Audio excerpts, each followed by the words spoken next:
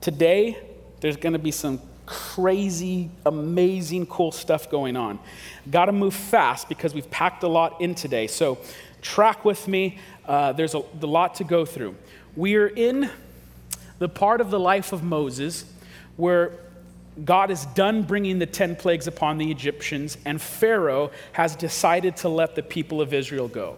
Finally, after 10 plagues, Israel, get out of here. Go do your own thing. I want to remind us, though, of the mission plan or the mission statement of God in all of this. Why has God been doing what he's been doing in the book of Exodus? Exodus 12:11 says this: it's because God is executing judgment on the gods of Egypt. And we've talked about the last 2 weeks how each plague loosely corresponds to a deity in Egypt. And we've talked about this, and this is incredibly important as we move forward. Pharaoh, in Egyptian thought, is the divine image of God. He is the son of Amnu-Ra. The Egyptians thought that as Pharaoh ruled and Pharaoh and his priest performed the religious rites, rituals, and ceremonies, that order would be maintained in Egypt and the cosmos.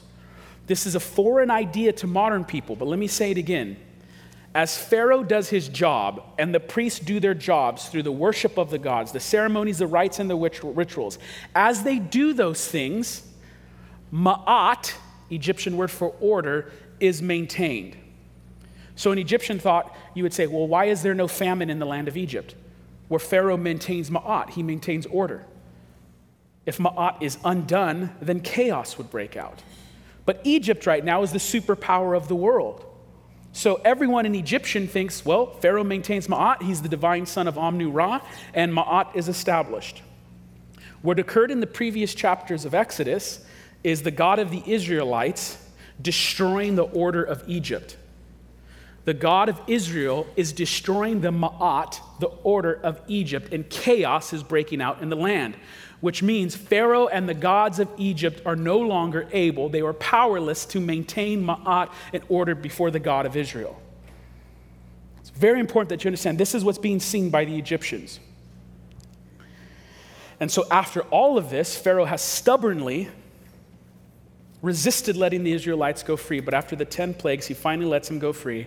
And if you've been tracking with this, you know it's only a matter of time before what? Pharaoh changes his mind. And that's where we pick up.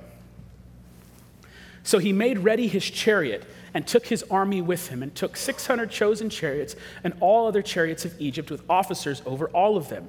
And the Lord hardened the heart of Pharaoh, king of Egypt, and he pursued the people of Israel while the people of Israel were going out defiantly. The Egyptians pursued them, and Pharaoh's horses and chariots and his horsemen and his army overtook them and encamped with them at the sea. 2 quick notes. First, there's this issue of Pharaoh's heart hardening. I'm not going to get into that today. Sam Whitaker gave a message last week that dealt with it. He did an incredible job. So if you're wondering more about this hardening of Pharaoh's heart, I'll refer you to last week. One of the things that's cool about our website now is it not only has the audio of the sermon, but it has the video. Every week we have the videos uploaded now. We also have the curriculum, and soon we'll have the slides for every sermon uploaded. So in the teaching section of the website, you're going to get a full package of the teaching component. But go to that if you want to hear more on that. Sam did a great job. I want to draw your attention to the word right before verse 9. It says the people of Israel were leaving Egypt defiantly. Defiantly comes from the Hebrew yad. And yes, it could be translated defiantly, but it's better to picture what it literally means. The literal image of yad is someone whose hands are raised. So yes, it could be an act of defiance, but more likely, and I think a better way to see this, is it's an act of victory. The Israelites are leaving Egypt in victory and their hands are up. Yahweh, our God, the God of the Israelites, has done it. He's defeated the gods of Egypt. He is victorious. We are victorious. We're on our way to the promised land. It's the natural reaction, right? When something is victorious in your life, you win a game, or you don't even have to be a part of the game. You could be watching a game on TV, and your team wins the championship, and you don't even think, what do? Yes. Now, it's hard to imagine because it's been a bit. It's been a bit for you Bay Area folk. You had some good years a few years ago, some real good ones. Now you've gone back to the darkness. It's going to be another 30 years before you see a championship. Another 30. Some of you go, no, that's, you true Warriors fans, you know it. There was 2 decades of darkness. I mean, I used to practice against them and almost beat them in those years. They were bad. You're bad. Okay. So you win and you're victorious. Your hands are up. That's the image you need to see, because look at the very next slide. When Pharaoh drew near, the people of Israel lifted up their eyes, and behold, the Egyptians were marching after them, and they feared greatly. And the people of Israel cried out to the Lord. They said to Moses, "Is it because there are no graves in Egypt that you have taken us away to die in the wilderness? What have you done to us in bringing us out of Egypt?" You see the switch? Yes, yeah, we did it. We did it. Next verse. Oh, we're going to die. We're all going to die. Thanks, Moses. Wasn't no graves in Egypt. We're just die here. Took us out to the desert to die. There's a temptation here. You do it, I do it, we all do it. We look at these Israelites. We go, how could they so easily forget? How could they so easily? God just did 10 plagues. Miracle after miracle after miracle. If I had seen those miracles, man, my faith wouldn't shake right here. My faith wouldn't falter at this point. If I had seen that, really, you think your faith would be that strong? How many times in your life has God provided, and then the next week something hits you and the anxious thoughts come rushing back? It's the pattern of us all. There's a temptation when we read the Bible, and the temptation is that we always see ourselves in the hero position. We're the hero of the story. I'm like Moses, and it's all these other Israelites who are, they're the ones who are acting out of line. You're raising your family. I'm the mom that's like Moses. These kids are brats, man. None of them are listening. Or you read the story of David and Goliath, and you picture yourself as David destroying Goliath. I'm Daniel in the lion's den. I'm Joseph. And you pretend that you'd be the righteous one. Moses said to be the most humble man to ever live. Oh, yeah, I'm like Moses. It's like me, humble. I was voted Gilroy's most humble man of the year, 2019.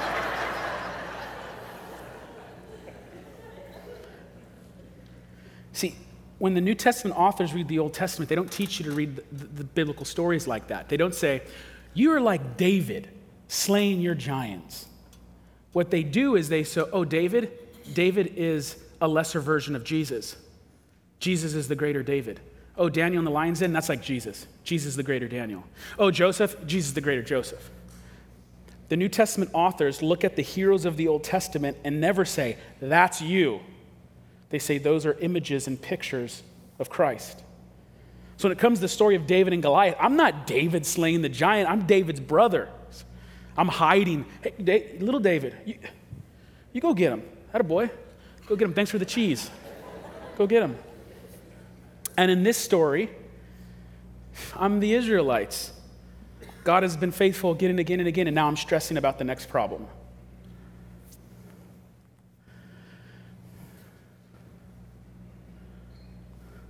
And Moses said to the people, fear not, stand firm, and see the salvation of the Lord, which he will work for you today. For the Egyptians whom you see today, you shall never see again. The Lord will fight for you. You only have to be silent. This is one of the most powerful verses in Scripture. Take this in one more time. Moses said to the people, fear not. Stand firm. See the salvation of the Lord, which he will work for you today. For the Egyptians whom you see today, you shall never see again. The Lord will fight for you. You only have to be silent. Now make no mistake about it. This standing firm and silent act is not an act of passivity. It's not, I'm going to go hide in the corner and not do anything and let God do it. When God says to be still, what you are doing is you are actively trusting in him. It's be still, Be quiet. You can't deliver yourself from this situation. Just trust that God fights for you. It's active trust, not something that's passive. Have you ever been there? Have you ever tried to fix something, restore something, make something work, reconcile something? You do again and again and again and again in your own hands, and you try and try and try again, and it fails and it fails and it fails till you're at a point where the only thing you could do is say, God, I cannot make this happen with my hands. I'm at the end of the line. All I could do is stand firm and ask you, God, to fight on my behalf. And in silence, you wait upon the Lord. Now, there's something you have to understand here.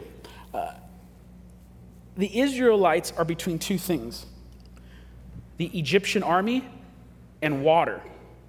It's important to understand, though, that they are not just between the Egyptian army and the water, because the Egyptian army is not just the Egyptian army and the water is not just the water. Those two things function symbolically. I mean, they're literal. There's a literal army and literal water, but they're more than that. The Egyptian army represents institutionalized evil in the form of empire.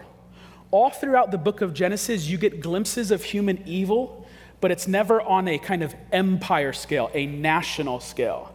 Cain kills Abel. There's sin all throughout the book of Genesis. You almost get sort of institutionalized kind of empire occurring in the Tower of Babel story, but God scatters it. But this is the first time in the scriptures where you have the giant superpower of the world institutionalize evil in the form of empire coming after the people of God. That's what's behind Israel. In front of them is water. But it's not just water, because in the Bible, water is rarely just water, especially when it's the sea.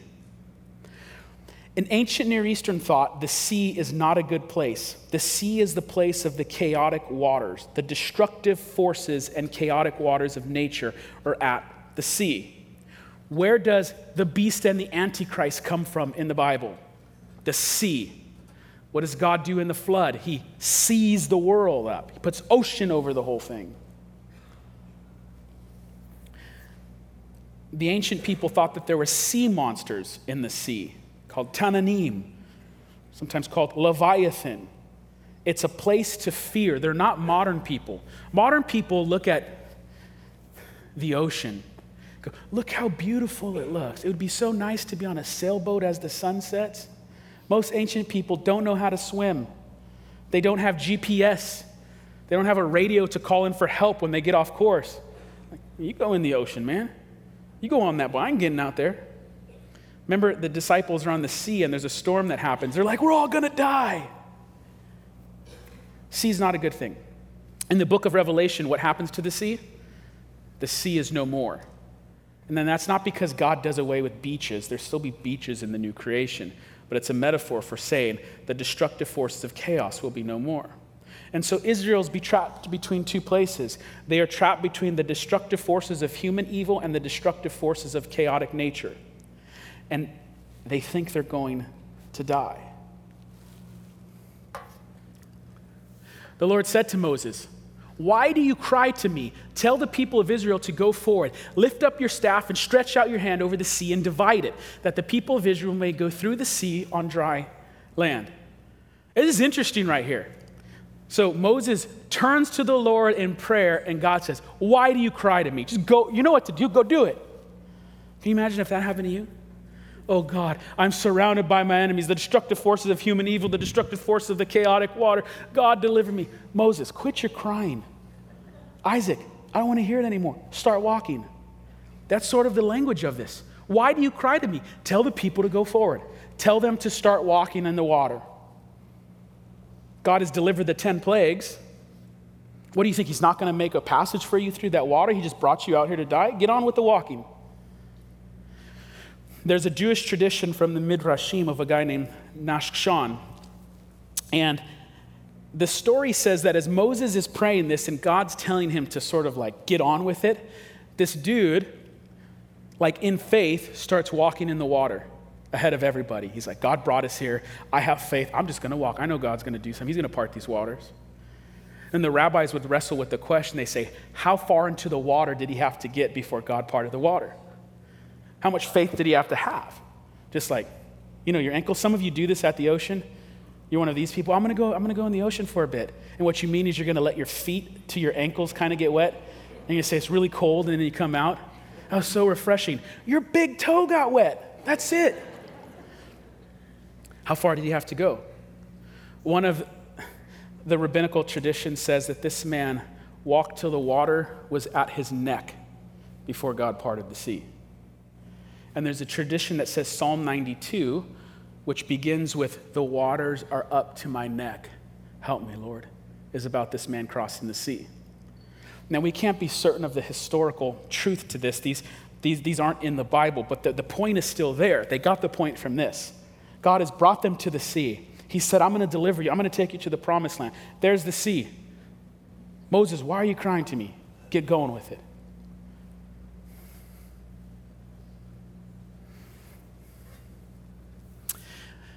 Then the angel of God, who was going before the host of Israel, moved and went behind them.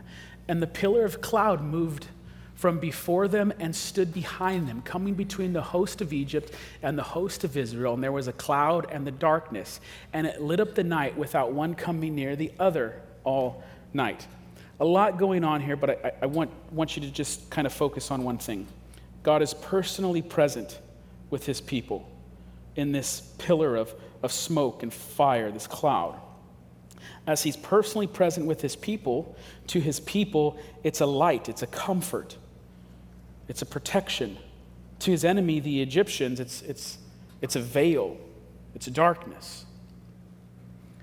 Then the text says that Moses stretched out his hand over the sea, and the Lord drove the sea back by a strong east wind all night and made the sea dry land. And the waters were divided, and the people of Israel went into the midst of the sea on dry ground, the waters being a wall to them on their right and on their left. Water split. You can pretend you guys are water and you guys are water, and there's like a path of dry land between us. When you're reading this, you may be going, now the Israelites know that their God has provided a way for them, and they're probably singing and dancing, going through that kind of pathway, celebrating. No, you got to understand how terrifying this is. We don't know how long that dry path is, but it's probably a long way. And the waters, the chaotic waters that they fear, are being raised up as walls, and they're supposed to go through it. Ancient people didn't know how to swim. What happens if those walls come down? What about the parents who don't know how to swim, who have toddlers? What about the mom who's about to give birth any second? What about the parents who have an infant in their hand? Or what about the people who are carrying the elderly through the dry land? This is frightening. What those people have to do in this instance is they have to put faith in God, a faith that said God is presently and personally withholding back the destructive forces of watery chaos from engulfing me. You have to believe that God is at every second personally holding back chaos from engulfing you. Every step, God is sustaining me. Now, you might say that's great faith, and it is. But there's something else that we modern people miss. You have to understand that whether you know it or not, you are in the exact same situation before the Red Sea every second of your life. You must believe that at every second of your life, God is personally withholding back chaos from engulfing you and killing you. You ask, what do I mean by that? What do you mean by that? See, we're modern people. So we think just the laws of nature are fixed and they just run by themselves. The earth, of course it sits on a 23-degree axis. Of course our atmosphere is composed of this precise amount of oxygen. Oh, of course electrons always do their orbit. Modern people like to think that those laws of nature are not contingent upon anything. There's no grounds underneath them. It's like the biblical authors, and by the way, most people in most places at most times, even if they were introduced to the scientific discovery of a law of nature, they would go, what holds that law together? What is it contingent upon? Your body is composed of hundreds of millions of trillions of cells that all are super highly complex machines doing exactly what they're supposed to, holding together. So even if you could explain the natural cause, it doesn't do away with the first and primary cause. You have to understand that at this moment, this very second, if God himself was not personally upholding all the fixed laws of his created order, absolute chaos would engulf you and you would die. Every second of your life is being personally supported by the hand of God. Every second, every movement, every breath is an act of mercy. God holds back the chaos and gives order. Now, there's something else going on here. And this is harder for us to see. And it's partly because we don't take in the Bible in the way ancient cultures did. Ancient cultures would hear these stories told again and again and again and out loud, and you would picture them. And so you would always be imaging them in your head. So, the first person to hear the story of the Exodus isn't going, I wonder if that verb is a third person, da-da-da-da-da-da-da-da-da. Now, I'm not knocking that. I went to school to do Greek and Hebrew and all that stuff. There's an important point for that. But when you hear these stories, they are meant to be pictured and to be told like around the campfire. And so when you do that, things begin to open up when you read these stories. Things we'll call design templates or design patterns. We've talked about this before, but if you're new to the church, let me explain what I mean by a design pattern. A design pattern is something that appears in the scripture and say 3 things happen, 1, 2, 3. And when those 3 things happen, this always happens. Design patterns appear throughout the Bible. 1, 2, 3 happens, and that always happens. 1, 2, 3 happens, and that always happens. The best example of this that we've used in the past is the story of Eve and the serpent. The serpent tempts Eve and says, you should eat that fruit. The fruit is forbidden. It's bad. Eve is told by God, don't eat that fruit. How is the story told? Eve sees the fruit. In Hebrew, see ra'az. She sees with her eyes, and even though that fruit is forbidden and bad, she declares that fruit to be good. In Hebrew, tov. And then she takes the fruit, lakaz it. And so when you read the Bible again and again and again and again, you'll see there's a pattern. Oftentimes, someone sees something that's forbidden or sinful, and they declare it to be good, and they take it. And when you see those 3 things happen, you know what's about to happen next is all bad. So King David is out on the roof one night, and he sees a woman, Bathsheba, bathing. She's a married woman, forbidden, bad, not good, forbidden by God. What does the text say? David sees Ra'az, Bathsheba, and even though she's forbidden, he says she is beautiful in your English translation, but the word in Hebrew is tov. Bathsheba is forbidden. David sees her and declares her to be tov. And then what happens? He doesn't woo her and try to, impress her, invite her over to the palace. What does he do? He takes her, lakaz her. David sees Bathsheba, sees which is forbidden, declares it to be good in his own eyes, and takes it, lakah. And from that, is this going to be a good family, a good, healthy family? Or are you going to be a whack, dysfunctional family? Bad family. Bad family. I'd like to introduce you to another design template. In the Exodus story, which will become for the entirety of the Bible the quintessential image of salvation, God delivering his people through the sea from the enemies and bringing them on dry land. It becomes the quintessential image of salvation.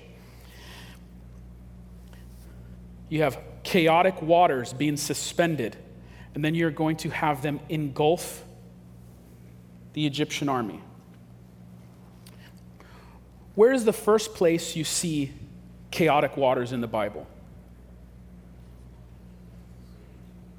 Verse 1, the very beginning. In the beginning, God created the heavens and the earth. The earth was Hebrew tohu vavohu, without form and void. It's wild and reckless, uninhabitable. And darkness was over the face of the deep, and the Spirit of God was hovering over the face of the waters. So verse 1 of the Bible gives you an image. It's an image. And if you were hearing this around the fire growing up, you're picturing it.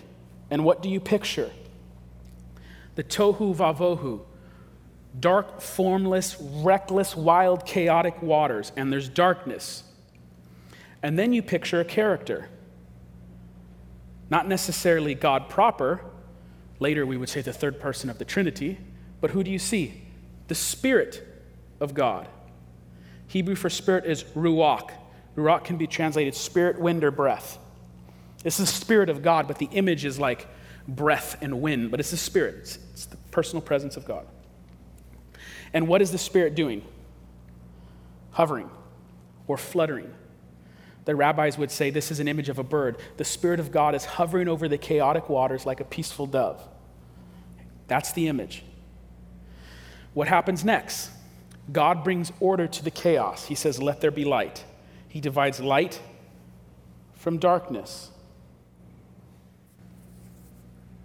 Then on day 2, he separates the waters. He divides and splits the waters. On day 3, out of the water, something emerges. God said, let the waters under the heavens be gathered together into one place, and let the dry land appear. And it was so. God called the dry land earth, and the waters that were gathered together he called seas. And God saw that it was good. So let me review. Chaotic waters, Spirit of God hovering like a bird. God brings order by separating night from day, light and darkness, separating the seas, and then something emerges out of the water. Not just earth or a mountain, a specific term is used. Dry land, yabashah, it's a technical term. There's many occurrences of it in the Bible, but not tons. Yabashah comes up through the chaotic waters.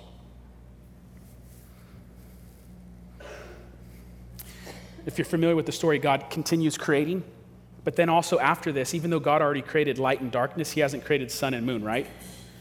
So following this, there's a creation of the rest of the animals, humanity, but also the sun.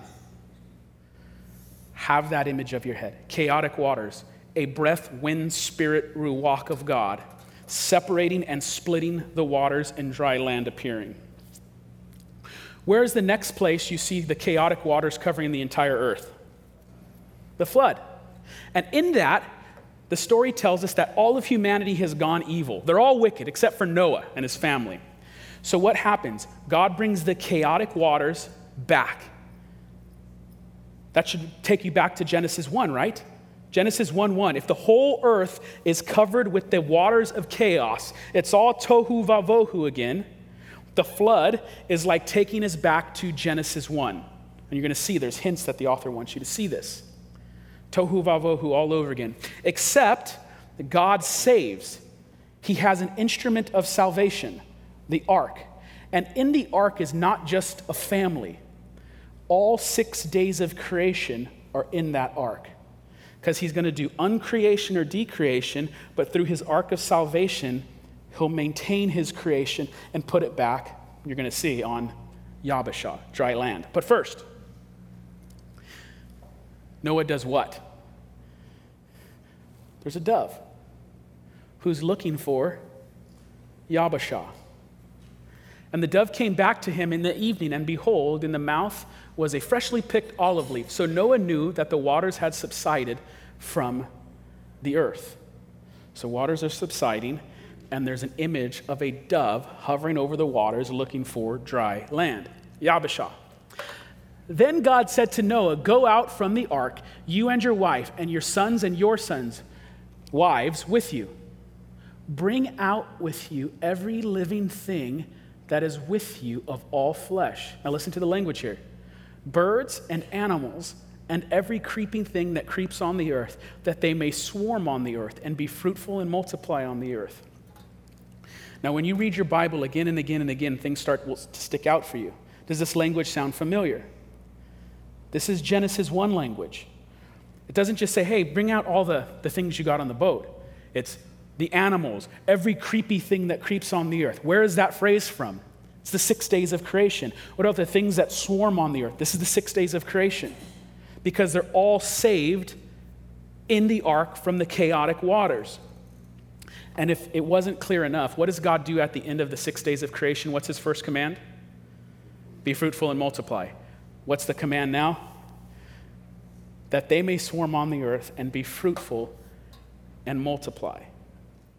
Okay. Chaotic waters. God's Spirit is there, hovering, fluttering, often pictured as a bird. God brings order into the chaos. He separates the waters from the waters, and Yabashah comes up, and God's people walk on them after they've been saved.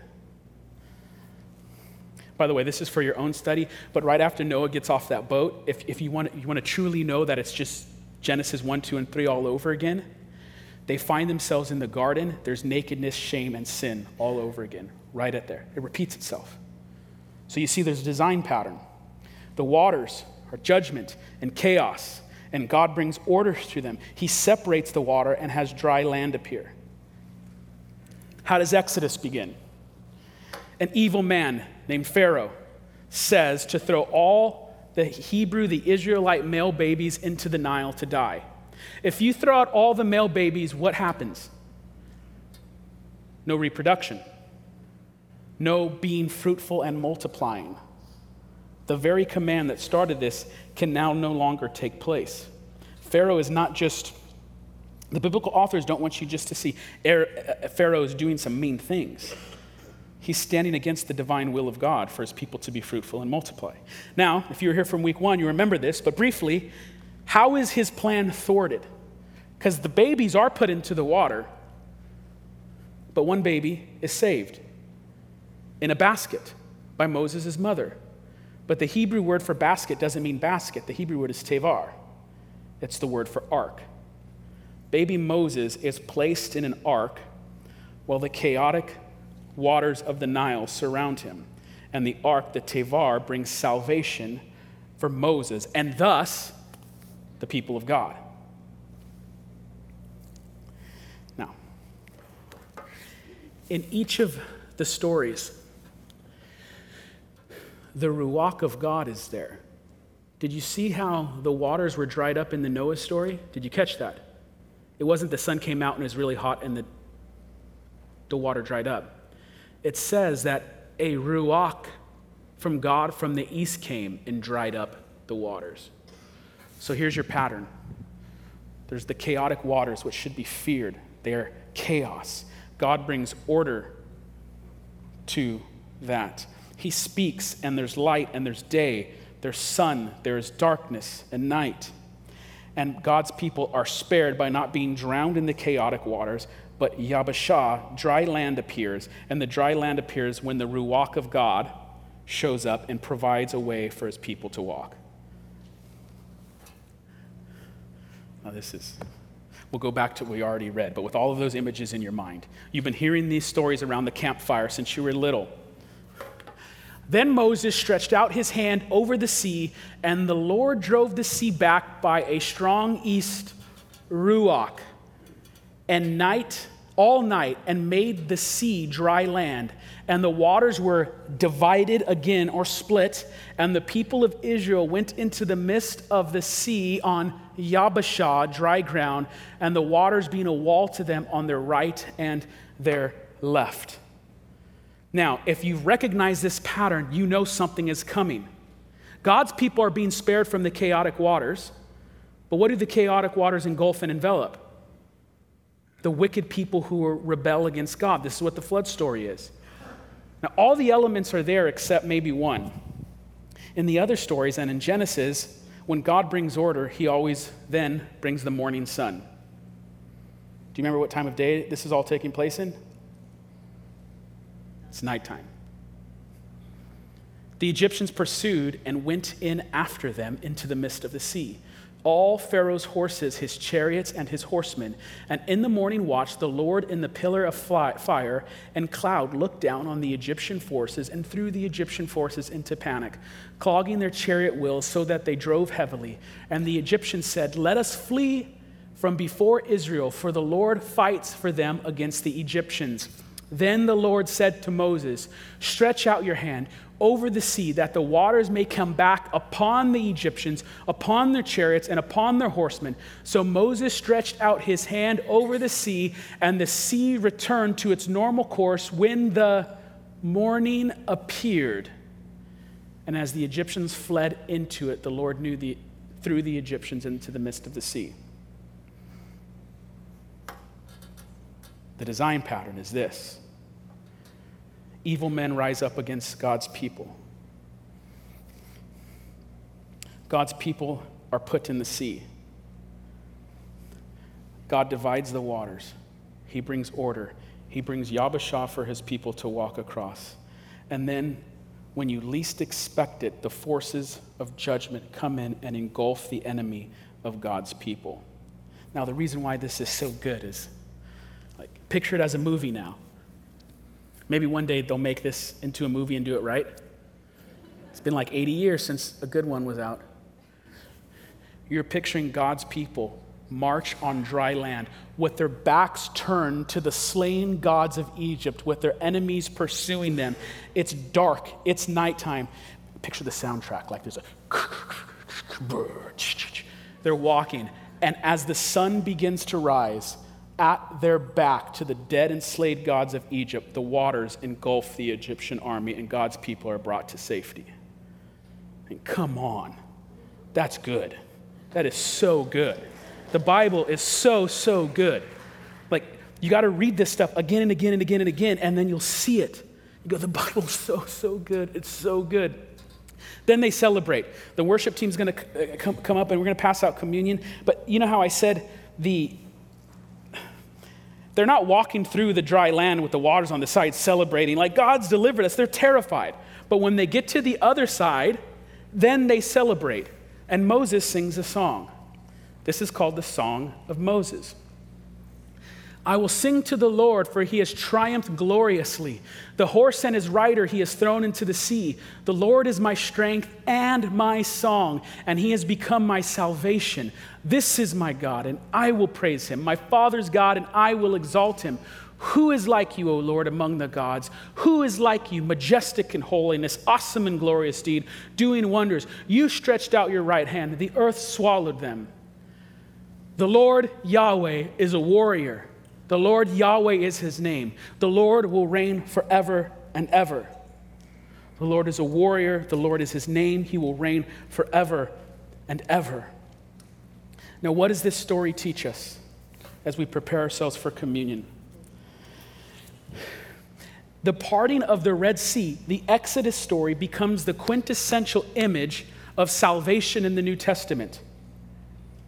Judgment is going to come upon the wicked ones, but God's people are spared, and he puts their feet on dry land. This is the image that then functions for salvation all throughout the rest of the Bible and the New Testament. What? Who prepares the way for Jesus in the Gospels? John the Baptist. What is he doing? He's taking people down to the river to do what? To immerse them in water and have them come up out of the waters in new life. Oh, what happens at Jesus' baptism? You guys catch this before? So good. So good. So Jesus goes and gets baptized. The sky opens up. What comes down? Come on, there's 1,000 different types of bird. Why does it have to be a dove? Of course it has to be a dove. And what is the dove doing? Hovering over the waters. And who is the dove? It's not a bird. It's the Ruach, the Spirit of God, now saying, this is my true word. This is my Son in whom I am well pleased. When does the resurrection happen? 3 p.m., 5 p.m.? The women go to the tomb while it's still dark. And the sun rises as the sun rises. The Bible has these themes and elements and everywhere, and the more you read, the more you see them. Now, last thought. There's another reason why the image of the parting of the Red Sea is the image for our salvation. What did Israel have to do to see the sea parted? What does God tell them to do? Just stand there and be silent. Trust me. I am going to work for you today. I am going to work for you today. Your enemy you will never see again. So that in this image of salvation, the enemies of Israel surround them, and God tells them to stand firm, be still, be silent, and trust in me. Israel did nothing. They watched God fight on their behalf. And after he fought for them, all they had to do was start walking on dry land. How are you saved? What is the image of your salvation today? What did you do? What work did you do? What did you contribute? When God gave you grace, why did he do it? This image is our image.